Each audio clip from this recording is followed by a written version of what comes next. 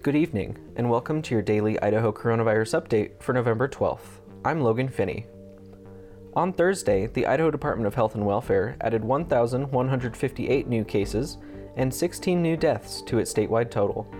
That brings the statewide total to 78,279 known cases and 749 deaths.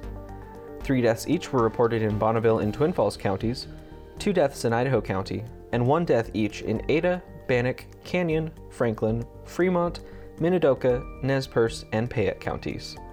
As of Monday, November 9th, a record 361 Idahoans were hospitalized and 94 were in the ICU with the virus. Tomorrow at 1 p.m. Mountain Time, noon Pacific, Governor Brad Little will hold a press conference to update Idahoans about COVID-19. You can watch that live on Idaho Public Television.